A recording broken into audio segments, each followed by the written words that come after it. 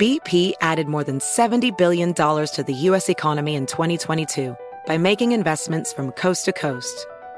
Investments like building charging hubs for fleets of electric buses in California and starting up new infrastructure in the Gulf of Mexico. It's and, not or. See what doing both means for energy nationwide at bp.com/investing in America. Hey, Sarah, I love that spring break vlog you posted on Zigazoo. OMG, you watched it? Yeah, it was so cool. I think you're so talented. Social media is only positive with Zigazoo, the world's largest and safest social media network for kids. In Zigazoo, all community members are verified kids like yours, and all content is fully human moderated.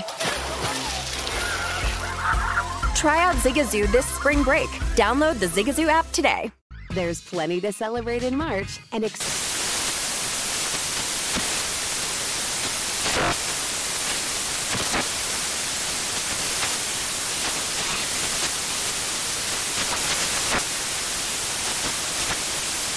Craft Month with the perfect pizza at home class from Craftsy. And anytime is right to listen to iHeartRadio's iHeartCountry Radio. Discover more shows and movies for free.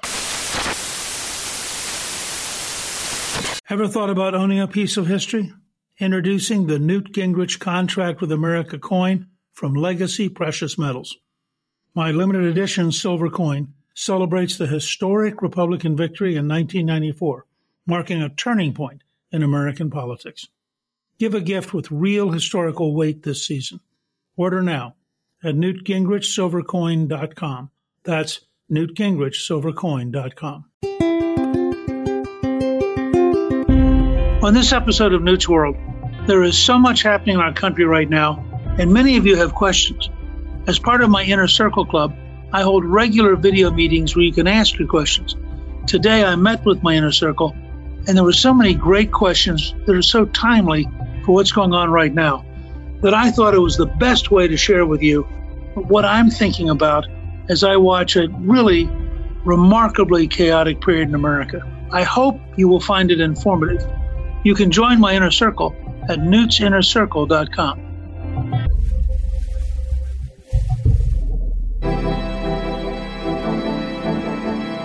Well, it's great to be here, and this is my first Inner Circle from home. We got here last week, and so I'm delighted to have a chance to chat with you and to share what's going on as Callista and I sort of try to get reoriented. It's very different, as you can imagine, from life in Rome. I thought I would start today by focusing on the first week of the Biden presidency, because I think it communicates a kind of very deep split between the message they would like us to get and the reality of what they're doing. I thought that the inaugural address, which Callista and I actually watched flying back across the Atlantic, I thought it was a good address. It hit most of the right themes. A little bit of it was borrowed from Bill Clinton, but overall it was still, I think, fine.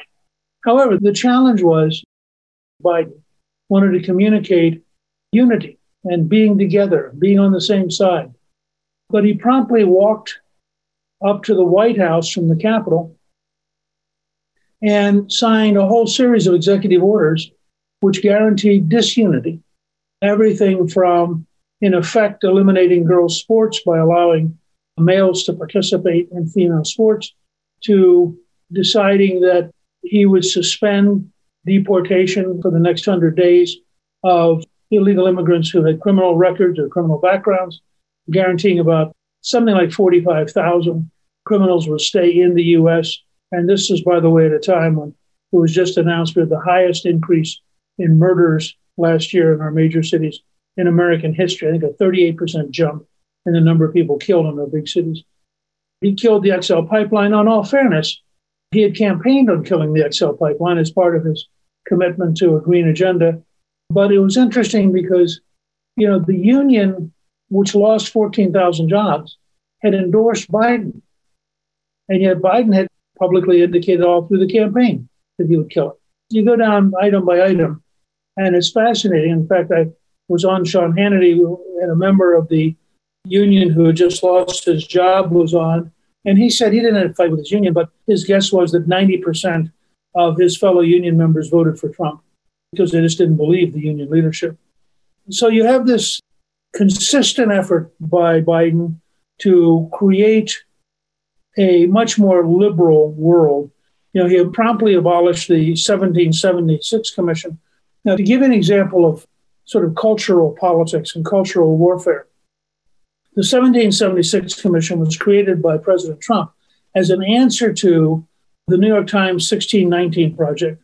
As you know, in the New York Times Project, it's all based around the idea that the arrival of the first slave in 1619 is the real beginning of America, and that America can only be understood through slavery and through segregation. So the Trump administration, which thinks that actually American history is vastly bigger than that, to judge Washington or Jefferson or any of the founding fathers in a narrow 2021 way as compared to understanding them in the world they were in is a huge mistake. And to think that in America, which had fought a civil war to abolish slavery and in which Lincoln had signed the Emancipation Proclamation, was in any way dominated or defined by slavery, is just factually wrong. Well, I thought it was fascinating that on the very first day, the left culturally understood how big a threat the 1776 Commission was. And as a result, the left got Biden to kill it with an executive order the very first day. So I think that it's an interesting gap here. You have consistent executive orders towards the left. You have appointments to the cabinet, which in all fairness range from moderate liberals to very radical. You really have, I think, a serious challenge in dealing with people below the cabinet. In other words, you might have a secretary of a department who's sort of okay, but the 22 people appointed under that secretary are all left-wingers. And so you're going to see just an enormous range of regulations and decisions and funding that are all determined to be on the left. If Biden really wanted unity, which I don't think he does. I think Biden wants surrender and conformity, not unity. I think the fact is that we're in a situation where Biden, if he wanted unity, would call on the Senate to drop the whole idea of impeaching President Trump. Now, he's not going to do that. In fact, he said he thinks it's perfectly fine to go ahead with it. This is, I think, irrational. And this is all in the very first week, remember. It tells you that the one unifying element of the Democratic Party is the hatred of Trump. And as long as they can keep Trump as an issue, they can keep their members relatively happy because they think of Trump as a piñata. They're beating the piñata with their sticks so they can get at the goodies that are inside. And as long as the piñata survives, everybody at the party is really happy because they're beating the piñata. And once the piñata disappears, they're all going to be staring at each other, still holding sticks, by the way. And now they're going to go back to fighting each other. So in a sense, the longer they can keep Trump as a central issue, the better off it is for the Democrats. In addition, to some extent, it splits the Republicans. There is a branch of the Republican Party which always wants to be liked by the news media and always wants to be liked by the Democrats. It's not a very big branch. In the House, it turned out to be about 10 out of over 200. And so the vote was, I think, 190 against impeachment and 10 in favor. That gives you some idea of how big the difference is. But I think that nonetheless, it does split the Republican Party a little bit. It also keeps Trump focused on Trump, which is a huge mistake. What we don't need is to spend 2 or 3 years focused on Trump as opposed to solving problems. And I think the Republican Party will be better off. Trump should be challenged to join in the development of solutions to America's great problems, not just engaged in personality politics. So all of this is sort of the first week.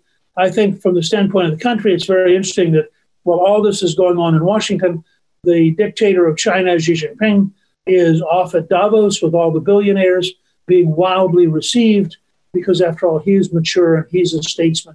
And he doesn't have a messy political system like we do, largely, of course, because he has a secret police and they tend to lock people up. But it was very telling to me that Xi Jinping is getting all sorts of accolades as a wise statesman. The Europeans are swooning over him. The billionaires like him for two reasons. He makes them a lot of money, and they're all oligarchs. They all live in enclaves. They're all surrounded by security. The only people near them are people who say, yes, sir, and no, sir, yes, ma'am, and no, ma'am. So they don't see any great problem. That's why you end up with companies like Nike and Apple and others lobbying against legislation that would prohibit the use of slave labor. These folks are all people who, in fact, want to have some kind of involvement. They want to make the money, and they don't want to think too deeply about how the money's getting made. And that's a real problem.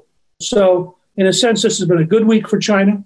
Killing the XL pipeline actually means the Canadians will probably send their oil to China. They've said this all along. And it's one of the reasons that when Trump decided to approve the XL pipeline, there was actually both a piece towards energy independence and towards job creation, but there was also a piece towards isolating China. Well, the Canadians aren't stupid. If the United States doesn't want their oil, they're going to build the pipeline across the Rockies to Pacific and send it to China, where the Chinese will be quite happy to buy it. The Chinese gained ground when the United States rejoined the World Health Organization, an organization totally dominated by the Chinese, which has done a terrible job with COVID-19, which is a Chinese virus. When Biden joins the Paris Accord, it's another victory for China. And if you watch what Xi Jinping said in Davos, he is all in favor of multinational efforts in organizations dominated by the Chinese. And I've watched for 3.5 years in Rome, as you would talk to people who are involved in these multinational organizations. The Chinese clearly had a strategy for gradually winning control of every one of them. And our State Department was too slow, too weak, too confused, and had been, by the way, for 3 or 4 presidencies, going back at least to Bill Clinton and George W. Bush and Obama. So while Trump was trying to turn it around and Pompeo was trying to turn it around, the Chinese have an enormous internal advantage in places like the World Health Organization or the World Food Organization, places where they've very methodically spent years gathering up a majority. So either you get a Chinese leader or you get a Chinese-approved puppet as the leader. And Xi Jinping was being very generous. By the way, the same week, they were flying military aircraft over Taiwan to send a signal to the United States and Taiwan that there were very strict limits to what the Chinese would tolerate. I don't know that the Biden administration had control of this yet, but at the same time, ironically, we sent a nuclear-powered aircraft carrier battle group into the South China Sea to directly contest China's claim to control that region. So there are a lot of things going on. Rasmussen had Biden at 48% approval, 45% disapproval. That would make him the weakest and least approved new president in modern history. Much weaker than Trump, who was, I think, at 56%, much weaker than Obama, who was, I believe, at 61%. I was actually startled when I saw that. And I think that that may be a consequence of the gap between his unity inaugural address and what he's been doing. And also the fact that when you go item by item, for example, a majority of the country was against rejoining the Paris Accords and believes it will kill jobs. A majority of the country was against killing the XL pipeline and believes it will kill jobs. So Biden has taken some fairly unacceptable positions for the average American. The last of which, of course, I want to mention is this whole decision that they will allow men, as long as you claim you feel more like a woman, you will be able to compete in women's sports, use women's locker rooms and the women's bathrooms. And there's no doubt, physiologically, that if you allow men to compete, they will gradually come to dominate almost every sport. You literally have, by executive order, functionally repealed Article 9, which created female sports in its modern form. So all of the progress of the last 30 or 40 years in creating well-financed opportunities for women to compete are now going to be, I think, directly threatened by an executive order signed on the very first day, which makes you wonder to what degree this will be a transgender-dominated administration, and what does that mean?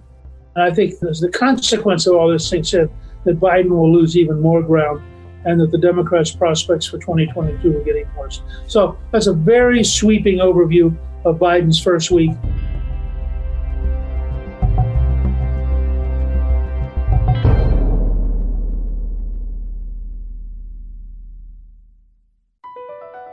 Across America, BP supports more than 275,000 jobs to keep energy flowing.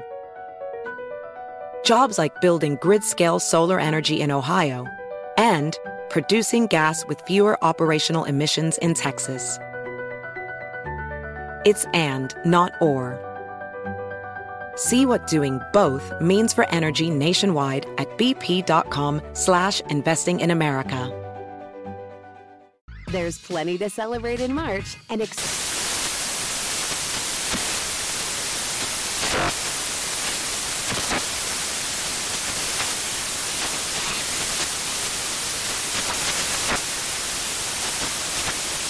National Craft Month with the perfect pizza at home class from Craftsy. And anytime is right to listen to iHeartRadio's iHeart Country Radio. Discover more shows and movies for free.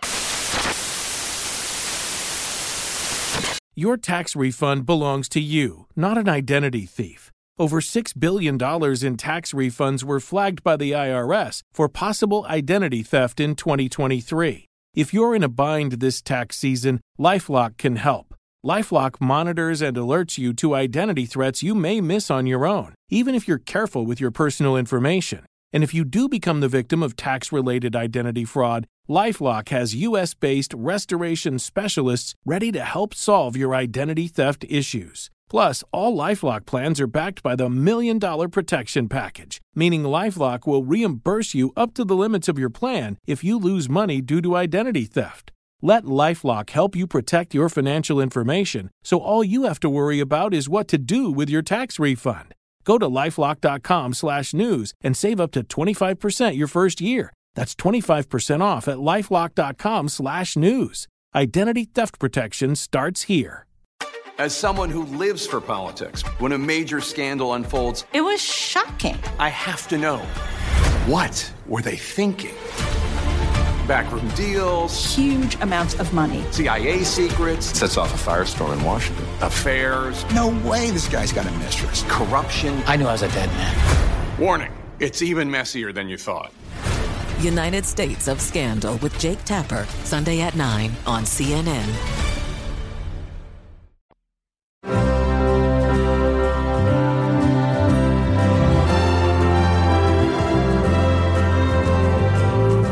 Debbie, I think probably we ought to give people a chance to ask some questions. Yeah, we have some great questions from our Inner Circle members. Our first question, Newt, can you explain H.R. 1? And Dr. Lowry from California asks, could H.R. 1 create a legal national mandate for mail-in ballots, ballot harvesting, and prevent any state from requiring a valid ID in order to vote? And wouldn't this be a death knell to democracy? H.R. 1, this is a deliberate effort to create a federal mandate to make it easy to steal elections. There's no other way to say it, and I think we ought to be honest about that. The left is desperate to turn the whole country into California. They do not believe they can win honest elections. And if you look, for example, at the red states, even after everything that went on, you find states they're not going to be competitive in unless they can change the rules. So their answer is easy, change the rules. But the question was exactly right, and I think it's a huge problem. Dave from Florida asks, should Liz Cheney be removed from her House Republican leadership position due to her vote for impeachment? And if we give money to the NRCC, how can we make sure that no money from our contribution goes to help Cheney or the 9 other House Republicans who voted for impeachment? Well, I think you can earmark your money and just say that when you send it in. So that's not the big deal. I believe that any member of Congress has a right and, in fact, has a duty to vote their conscience. So I have no problem with Congresswoman Cheney voting any way she wants to. However, when she issued her statement, she should not have put her title, which is chair of the House Republican Conference, because that allowed the Democrats to then taunt the Republicans on the floor during the debate by reading her statement. And I think at a minimum, there ought to be a serious conversation in the House Republican Conference about leadership having an obligation, when it's going to split from the regular members, to do so in its own name and not do so using its title. Whether they want to go beyond that, certainly there's a faction that wants to strip her of her chairmanship. I think that's something they got to talk through among themselves. But at a minimum, they need to establish the precedent that members of leadership cannot take a position that is not representative of the members and use their title. They can take it as individuals. I really believe deeply that on issues of conscience, every member should vote their conscience and not vote some kind of party automatic vote. Robert from Ohio was a phone team captain for you in Ohio during your 2012 presidential campaign. And he writes, now that we have Biden and the Democrats in power, we know that their climate change beliefs will be one of their main focuses. How can we use that focus to our advantage in advancing the space and Artemis programs? For example, convincing Biden and the Democrats to promote technologies such as nuclear fission, which can be used for space. I think that it would be very helpful to have a Republican climate change agenda that was intelligent and that could compete head on. I agree with you, for example, that there are several things going on in space. One is both in the US and in China, there's a serious effort underway to develop solar power from satellites in space because you get 100% access to the sun 24 hours a day. Studies have been done. We're not that far from the technology coming down in cost to where you could actually deliver solar power by a form of microwave that would be very competitive and have no carbon footprint and none of the challenges we face with the current fossil fuels. I think also one of the great challenges for the green left is that nuclear power clearly is dramatically better for the environment than virtually any other kind of energy. When you take the environmental cost of building wind power and building solar power, nuclear power is actually better because you have to use a lot of resources to build these so-called renewable fuels by putting together equipment that's not renewable, like the turbines on a wind tower. I would also say that the answer to most of the left on their dumber green ideas is two things. It is jobs and it's quality of life, cost of living. And on both of those counts, they tend to lose badly. And people, when they're faced with the real cost, tend to not be very comfortable going down that road. Karen asks, how can this onslaught of shutting down free speech, the environment of cancel culture, and the destruction of the Republicans be turned around? Well, I think, first of all, by standing up and saying no. Don't let yourself be bullied. Don't let yourself be intimidated. Second, there are emerging new technologies and new groups that don't have anti-conservative biases and join one or more of those.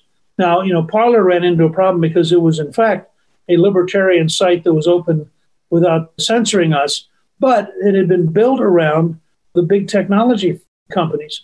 And so they just strangled it. Now, whether or not it can get rebuilt, I'm not quite sure. We did a very, very interesting podcast with Amy Peikoff, the chief policy officer for Parler, and she did a good job of explaining where they were. But I think that there are emerging systems that have their own servers that don't rely on Google, they don't rely on Apple or Facebook or Twitter. And I think the more conservatives who go to them, the better off we are. Remember, it was the rise of Fox which changed the whole culture of the news media. I think similarly, the rise of one or two big competitive social media sites will have enormous impact. And of course, if you look at the stock market, Twitter is just taking a tremendous beating as people began to realize folks are just going to leave Twitter because it's so unreliable.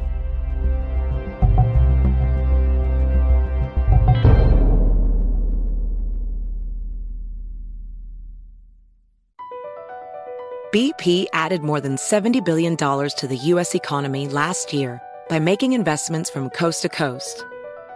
Investments like building charging hubs for fleets of electric buses in California and starting up new infrastructure in the Gulf of Mexico. It's and, not or. See what doing both means for energy nationwide at bp.com/investing in America. There's plenty to celebrate in March and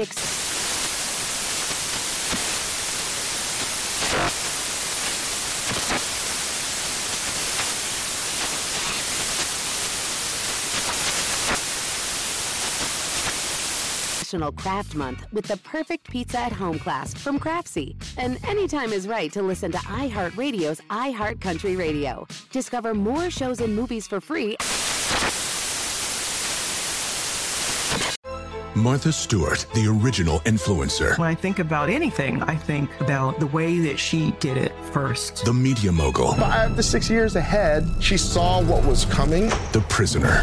The rise, the fall, and the reinvention of an American icon. Once Martha paved the road, everybody else pretty much copied her. A CNN original series, The Many Lives of Martha Stewart, now streaming on Max.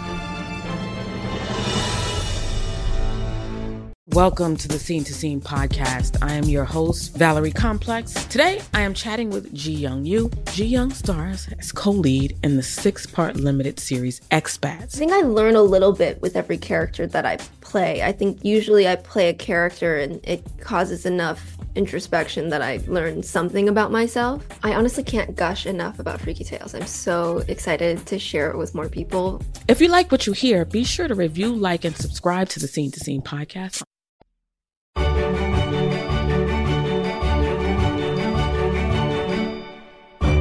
This is a great question from John in Wisconsin. If Vice President Harris is not a regular voting member of the Senate, just a tiebreaker, why does the majority leader shift to the Dems with a 50-50 split in the Senate? That's a good question, but the answer is really simple. Because every time there's a tie, she'll break it.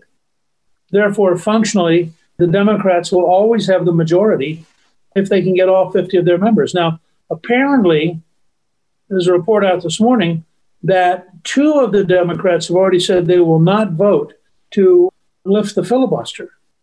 Snigma in Arizona and Manchin in West Virginia.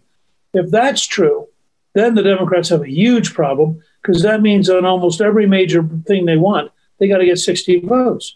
I think that would be an enormous game changer. I also think that there are a number of opportunities for Republicans in 2022 in the Senate.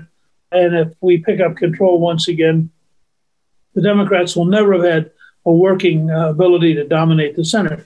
When Trent Lott and Tom Daschle had a tie Senate, had 50-50, with Dick Cheney breaking the tie under George W. Bush, they worked out a power sharing agreement because unless you work out some kind of power sharing agreement, since the Senate initially organized before the 2 Democrats from Georgia were sworn in, they organized as a Republican majority. So you have Republican chairmen of committees and no ability to defeat them because the committees are at best even money. So if you want to get to Democratic chairmen of the committees, you got to have some working relationship with McConnell and the Republicans. And so far, Schumer's not been able to figure out how to get to that because his left would regard power sharing as a defeat. On the other hand, it's a reality. They don't have 51. They got 50. And several of their 50 are very shaky, and very few of ours are shaky. Jennifer wants to know, should we really be concerned with this talk of re-education of the children of Trump voters, as well as other threats made by the media figures, politicians, and businesses? Or do you think this is all hyperbole? It seems very unprecedented in America. No, it's happening right now all over the place. I mean, if you look at the degree of left-wing indoctrination in the California schools or the Chicago schools or the New York schools, it's astonishing what children are being taught. The left wing figured out if they could dominate the college campuses through the professors, and then if they could dominate the public schools through the teachers union, they could gradually change all of America. And that's what they've been doing. It's a remarkable achievement on their part. Dwayne from Minnesota would like for you to help us understand the history and the intended use of executive orders. He's having a hard time understanding why the increasing use of executive orders is tolerated or allowed to occur, and can executive orders be challenged in the same way a law could? You can challenge executive orders and take them to court. And in fact, the Attorney General of Texas has filed a lawsuit against the executive order on suspending the agreement with Mexico about Mexico keeping the illegal immigrants on the Mexican side of the border. So you can legally challenge them. Executive orders originally were pretty benign. The question you've got is Congress passes a law. The president signs the law in. And now you have a question of exactly how are you going to implement the law? The original purpose of an executive order was to operate within an existing law and send an instruction to the bureaucracy about exactly how they should handle implementing the law. In the last 2 generations, it's become much broader and much wider. And as the Congress has deadlocked more and more, presidents, both on the right and the left, have used executive orders more and more aggressively.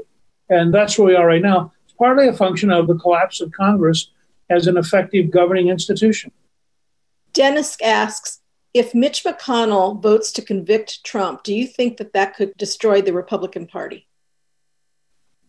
Oh, I think that if the Senate Republicans were to vote to convict Trump, they would guarantee the Democrats would stay in office at least through 2026. Biden would get reelected. The Democrats would keep the House and keep the Senate. A poll came out yesterday that if Trump ran as a third-party candidate, he would come in second and the Republican Party would come in third. My view is the arrogance and the corruption of members of the Senate and House deciding that they will take over the power to tell you who you are allowed to vote for. 74 million plus people voted for Donald Trump. Now, by what right does a Nancy Pelosi or a Chuck Schumer say that they can't be on the ballot and you can't vote for him? I think it's just crazy. And I think it's a total denial of the American people's right to pick who they want to vote for. To have the elites in Washington get into a habit of believing they can dictate to the rest of us who we're allowed to choose, I just think that's a terrible, terrible precedent. And I would think that when they think it through, I would hope that not a single Republican would vote yes once they thought through the historic implications. But it's not about whether or not he did something dumb on the 6th of January. It's about whether or not, as a consequence, and remember, you have lots of Democrats who incited lots of things, and you could find lots of people on the Democratic Party in the House and Senate that you could easily claim were far worse than Trump in terms of anything they said. You have no evidence that Trump was part of an effort to take over the Capitol, and increasing evidence that the FBI knew and warned that there were outside elements who wanted to come in and cause trouble. I just think this whole thing becomes very dangerous, not just for the Republicans, becomes dangerous for the nation, and I hope they'll back off from it.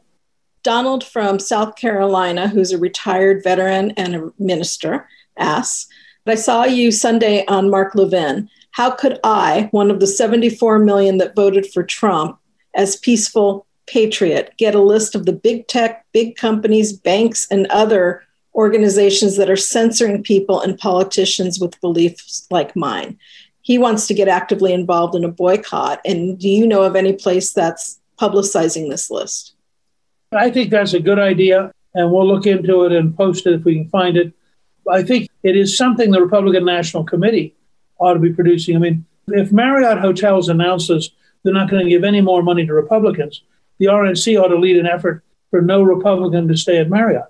We've got to get to be as tough as our opponents who are trying to drive us out of public life. And we've got to be prepared. 74 million people is a lot of customers. And we could have a huge impact if we were organized. Walter from Nevada needs your help explaining the election results to his 12-year-old daughter.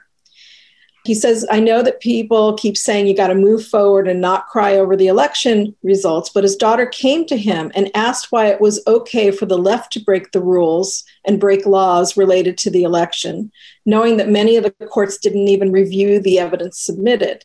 Then she asks, why do we cower in fear and accept the results? If it was a student council election that happened, that would not be allowed to take place. He would like help of what is a good response for her at 12 to help walk her through the situation and the bias. Well, I think first of all, I just talk about the bias. It's true. You have the very large elements on the left. You certainly have the governor and the state legislature in Nevada.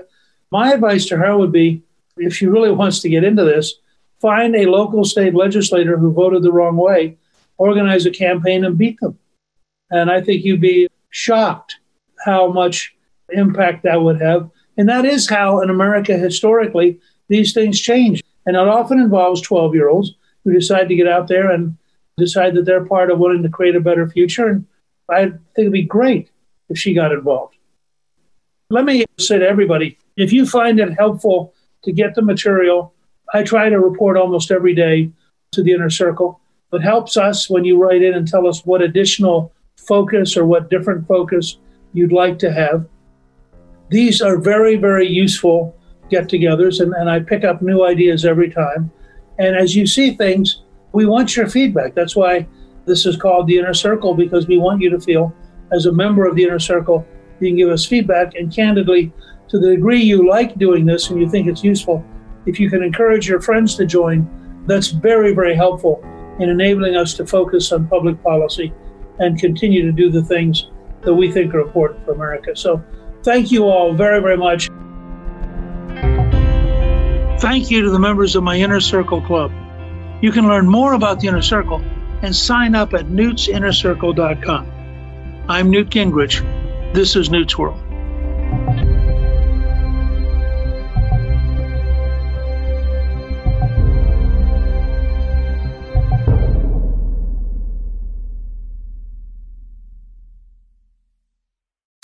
Zigazoo has made me zigzag. What I mean by that is I swore I would never let my kids on social media, but now I'm setting them loose on Zigazoo.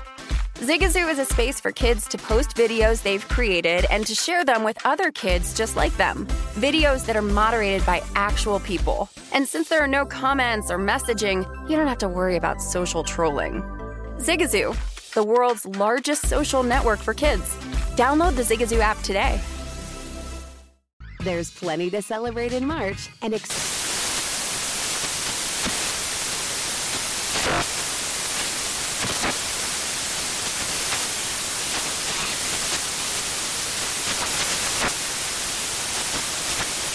National Craft Month with the perfect pizza at home class from Craftsy. And anytime is right to listen to iHeartRadio's iHeart Country Radio. Discover more shows and movies for free.